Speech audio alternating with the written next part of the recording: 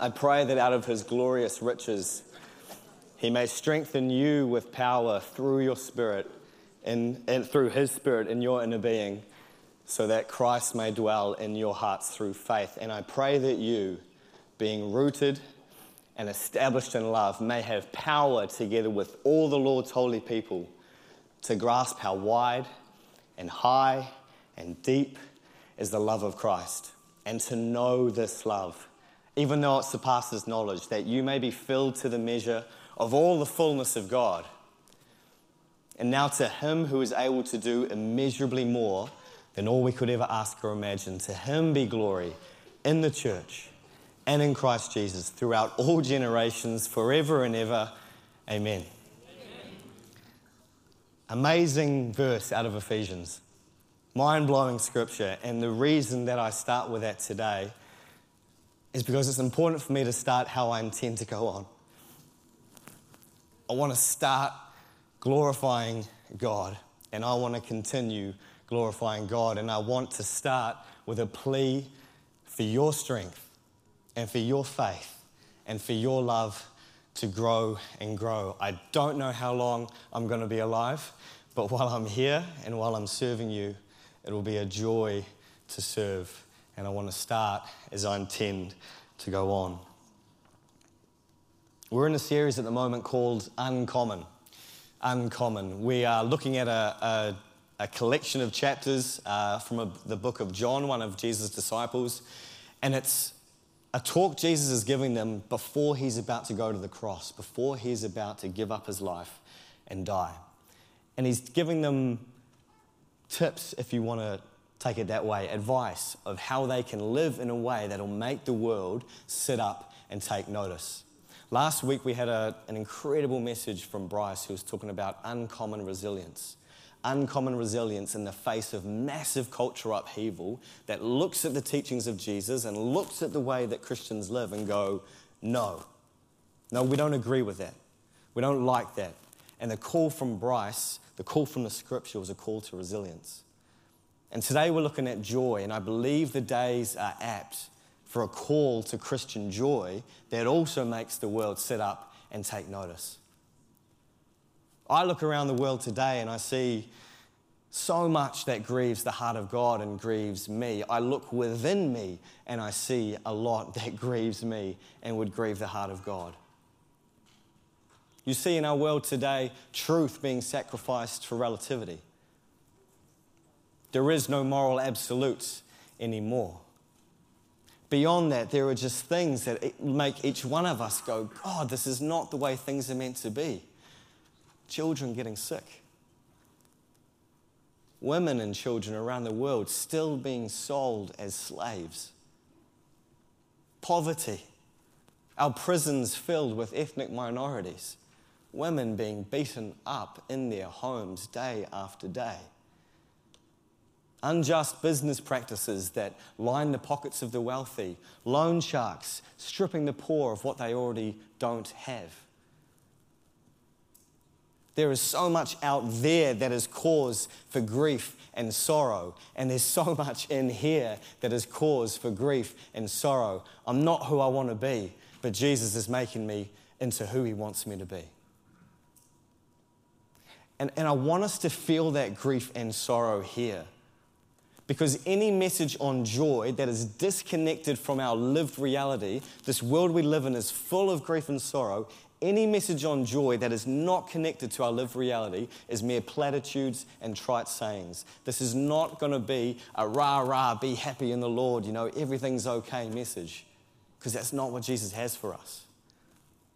What I'm hoping that I'll be able to teach from the scriptures today will be able to speak into whatever you're experiencing at the moment, whatever grieves your heart. Maybe even now, bring to mind what is grieving you. Bring to mind what is causing you sorrow or pain in the world, because God wants to minister to you in that today.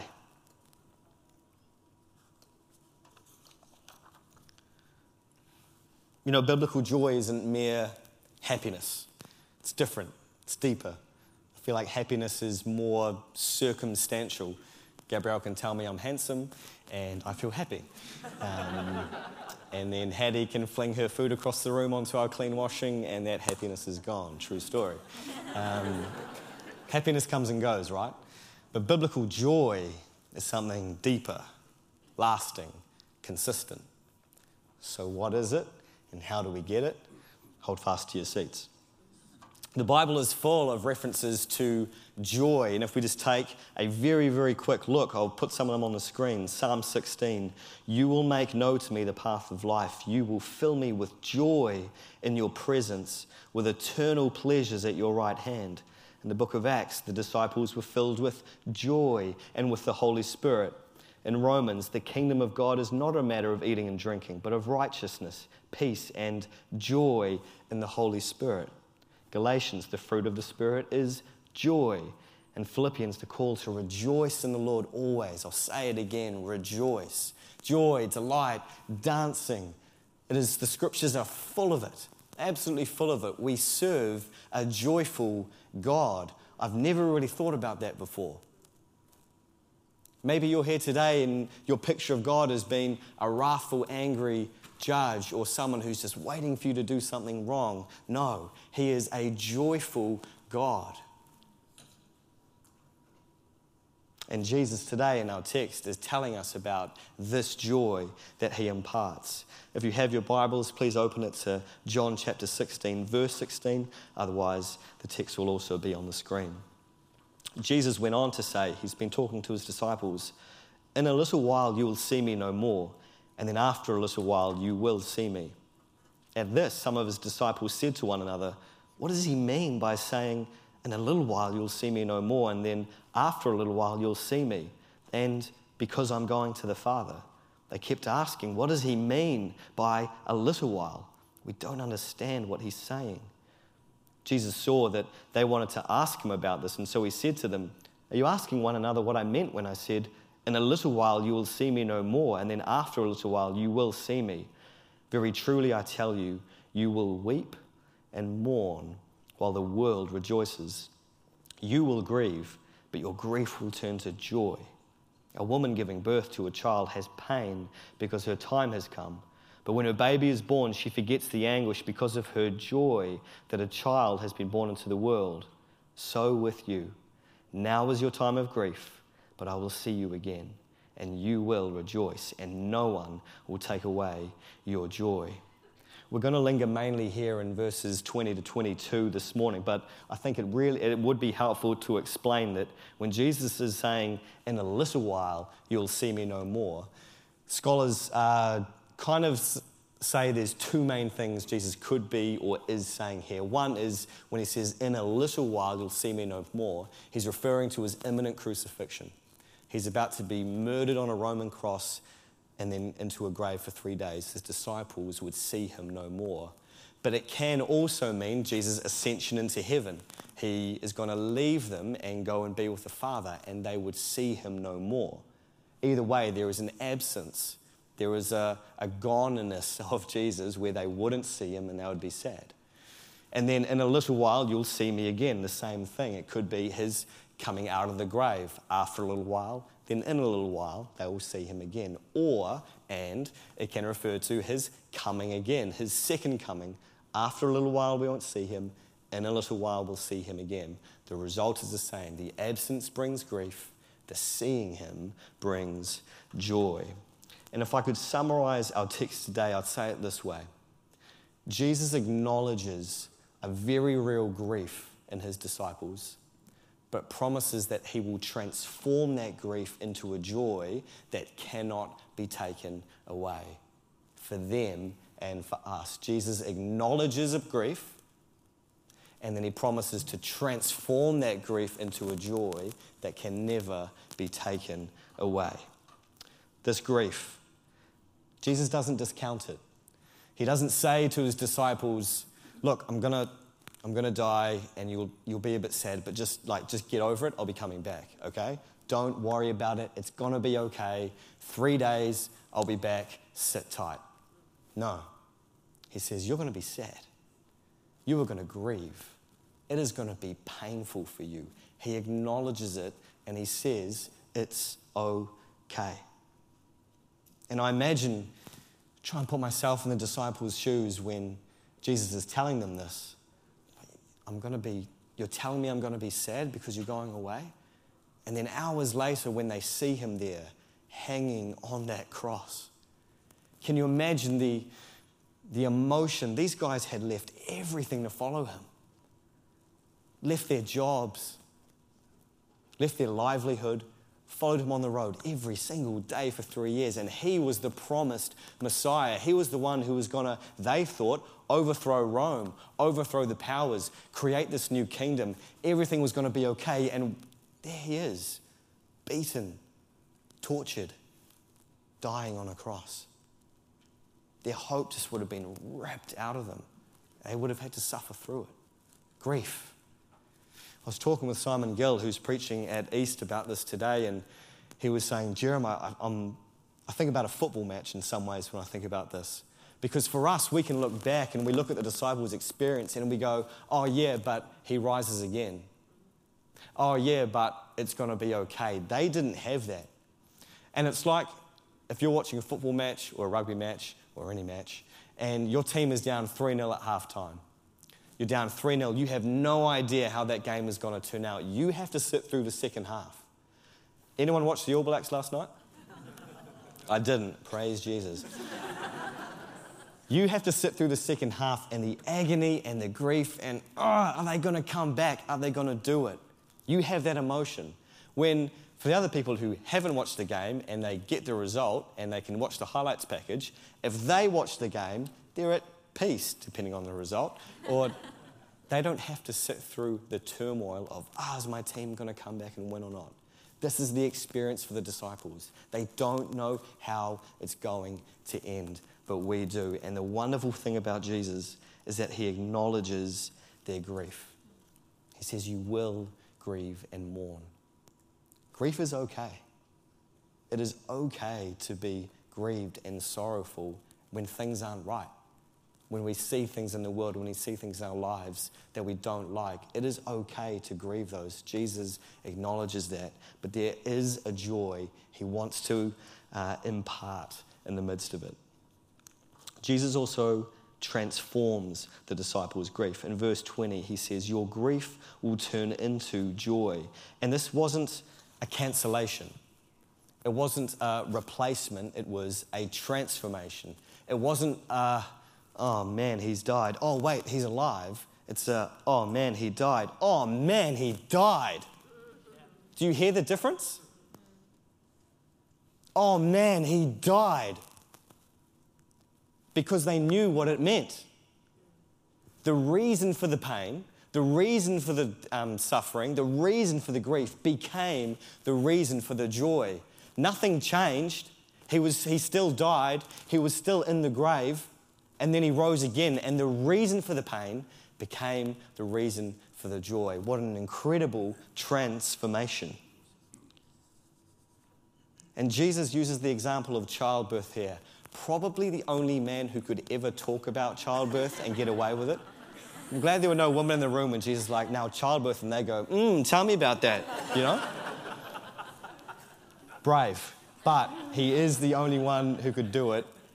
Because he created the process, right? He knows it. He knows it. But it's quite an apt metaphor I think he uses. He says, like a woman going through childbirth, there is pain. And the contractions and the agony of the pre-birth is then matched in some way by new life coming out on the other side. And the child is the reason for the pain, but the child is the reason for the joy.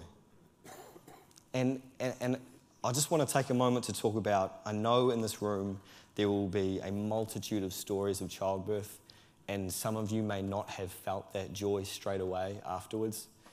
I know for Gabriel and I going through the birth of Hadassah, it was pretty traumatic, and I know there's stories in this room that would be hard to hear too, but if you didn't have that joy straight away, Jesus isn't saying you did it wrong. You know, there's so much that's outside of your control during childbirth, but what he is saying here is using it as a metaphor. There is a reason for the pain that becomes the reason for the joy. Childbirth is agony and painful, but the result of that, when the father sees this beautiful new life, in time, whether it's straight away or whether it's in time, it becomes a joyful thing. And there's a Charles Spurgeon, the great English preacher of the 1800s, he says, notice one thing about the scriptures. Post the crucifixion, every single reference to the cross is not one of grief. Every single reference is one of victory, one of joy, and one of triumph. No one looks back on the cross and goes, oh man, that was just a terrible, terrible thing. They look back on the cross and they go, oh my gosh, he died for me. He changed the world. It's not a look back in pain and sorrow. It's a look back in victory. And what a God we serve if he can take the most awful, terrible, painful thing that could ever happen, the murder of his son, and transform that into the most incredible, beautiful, world-changing, life-changing thing. What could he do in your life? What could he do in this city? What pain, sorrow, turmoil, angst, grief could he take and turn it into something beautiful? In Psalm 30, the psalmist writes, God, you turned my wailing into dancing. You removed my sackcloth and clothed me with joy, that my heart may sing your praises and not be silent. Lord my God, I will praise you forever. We serve the one who can take atrocity and turn it into salvation, who can take grief and turn it into joy. What a God we serve today.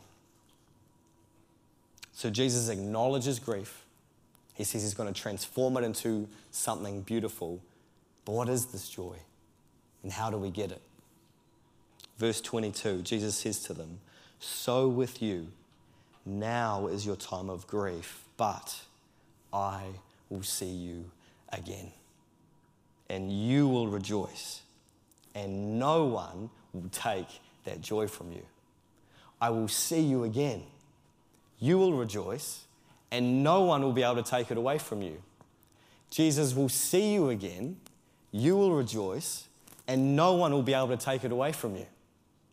This is an indomitable joy. That word means invincible, irrepressible, unstoppable, irreplaceable. Nothing can impact that joy. And so do you see where this joy comes from?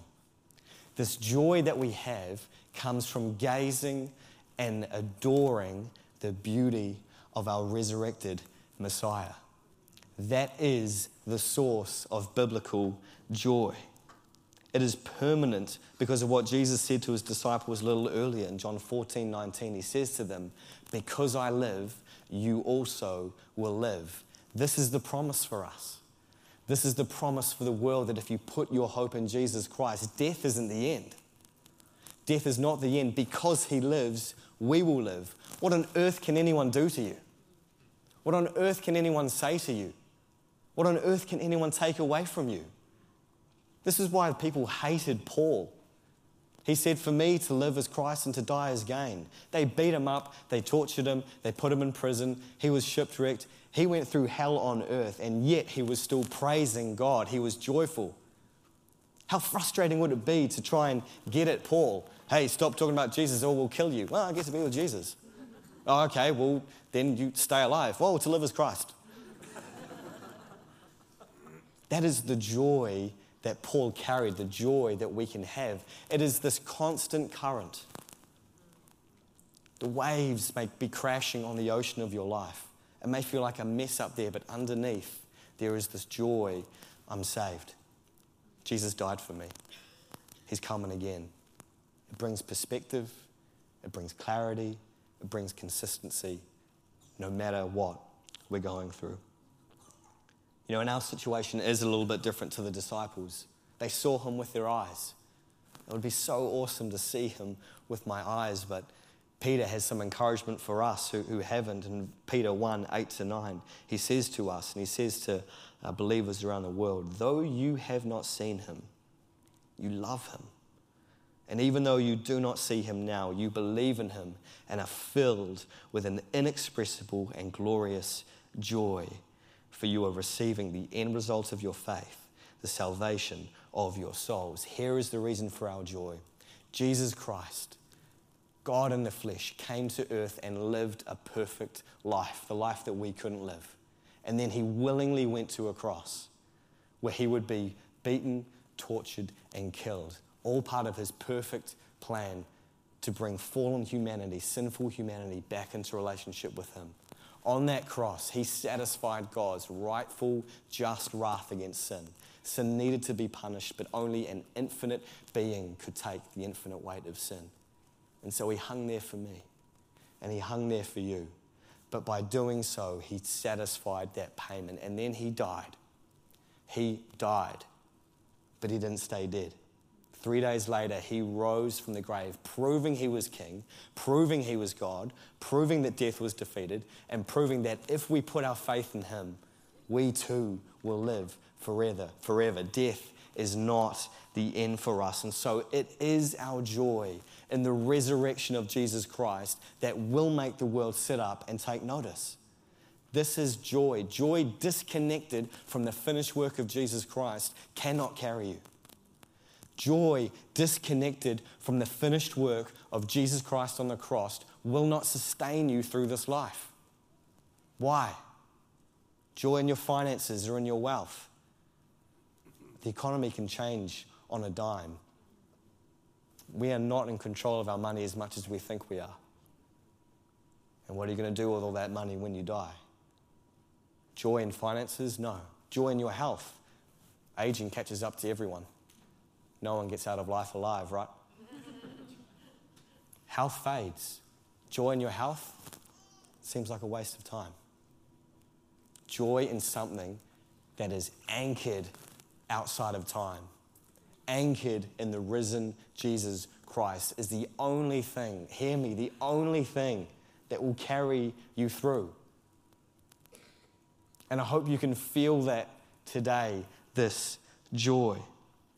And of course, there are going to be times in our lives of grief and sorrow and pain. Like I said at the start, any message on joy disconnected from our reality doesn't speak hope to us. Joy won't fix the situation. Joy won't necessarily make that pain go away, but it speaks to it. Even while I was writing this message, I was sitting at my kitchen table and a text message came through that Gabriel and I were expecting with some really hard news for us. And I was grieved. And Gabriel came into the room and we sat and we held each other and we cried. And I thought, God, your timing is sick, but this is fine. It was a moment for me to put into practice what I'm preaching now. There was a moment of grief and I'd just been soaking in biblical joy. And so the grief was tempered. We cried, we held each other, we acknowledged that this was sad and this was painful. And then I looked at Gabriel and I said, hey, but Jesus is alive, right? And it shaped it. It shaped that moment for us. It brought some clarity, it brought some perspective, and it brought worship. Because it reminded us that this life is not the only one. This isn't what we're living for. There is more. There is more. And so what do we need to do? What can we do to stir up this joy, to remind ourselves of this joy? One thing to do is, as often as you can, wherever you can, as much as you can, call to mind the beauty of Jesus Christ. If you're not feeding on him, if you're not dwelling on him, if we're not worshiping him, is it any wonder that our source of joy or that peace or that contentment or that delight doesn't seem to be there? I said it a couple of weeks ago, we need to fill our lives with things that stir up affection for Jesus Christ and then cut out of our lives the things that will rob us of that affection. What is competing for the joy in your heart today? What is competing for the throne of your heart with Jesus Christ? And we can preach to ourselves. One of my favorite verses is from Psalm 42, where the psalmist sort of talks to his own soul. He says, "Why are you so downcast, O my soul? Why so disturbed within me? Put your hope in God, for I will yet praise him, my Savior and my God. As Jamie and the band comes up, think about that. The psalmist is preaching to his soul. He is saying, come on, man. Why are you so downcast? What's going on? What's gripped your heart? What is grieving you? Put your hope in God. It's almost like he's banging his chest saying, come on. Come on. Yes, this is painful. Yes, this sucks.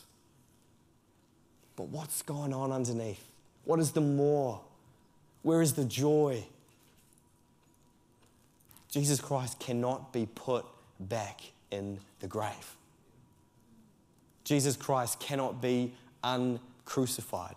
He cannot be dragged down from heaven. He cannot be beaten. He cannot be usurped. He's untouchable. Nothing can undo what has been done. How does that speak to you this morning? How does that frame whatever you're going through this morning? It won't take the situation away, but I hope that it speaks to it. Is there going to be pain in this life? Yes. But Jesus Christ died for your sins. Is there going to be sorrow in this life? Yes. But Jesus Christ rose from the dead. Is there going to be suffering in this life? Yes. But he's coming back. And if your name is written in the book of life, if your name is written on his heart, he's already got you. He says, you're mine. I love you. I'm coming back for you. And death is not the end. Death is not the end.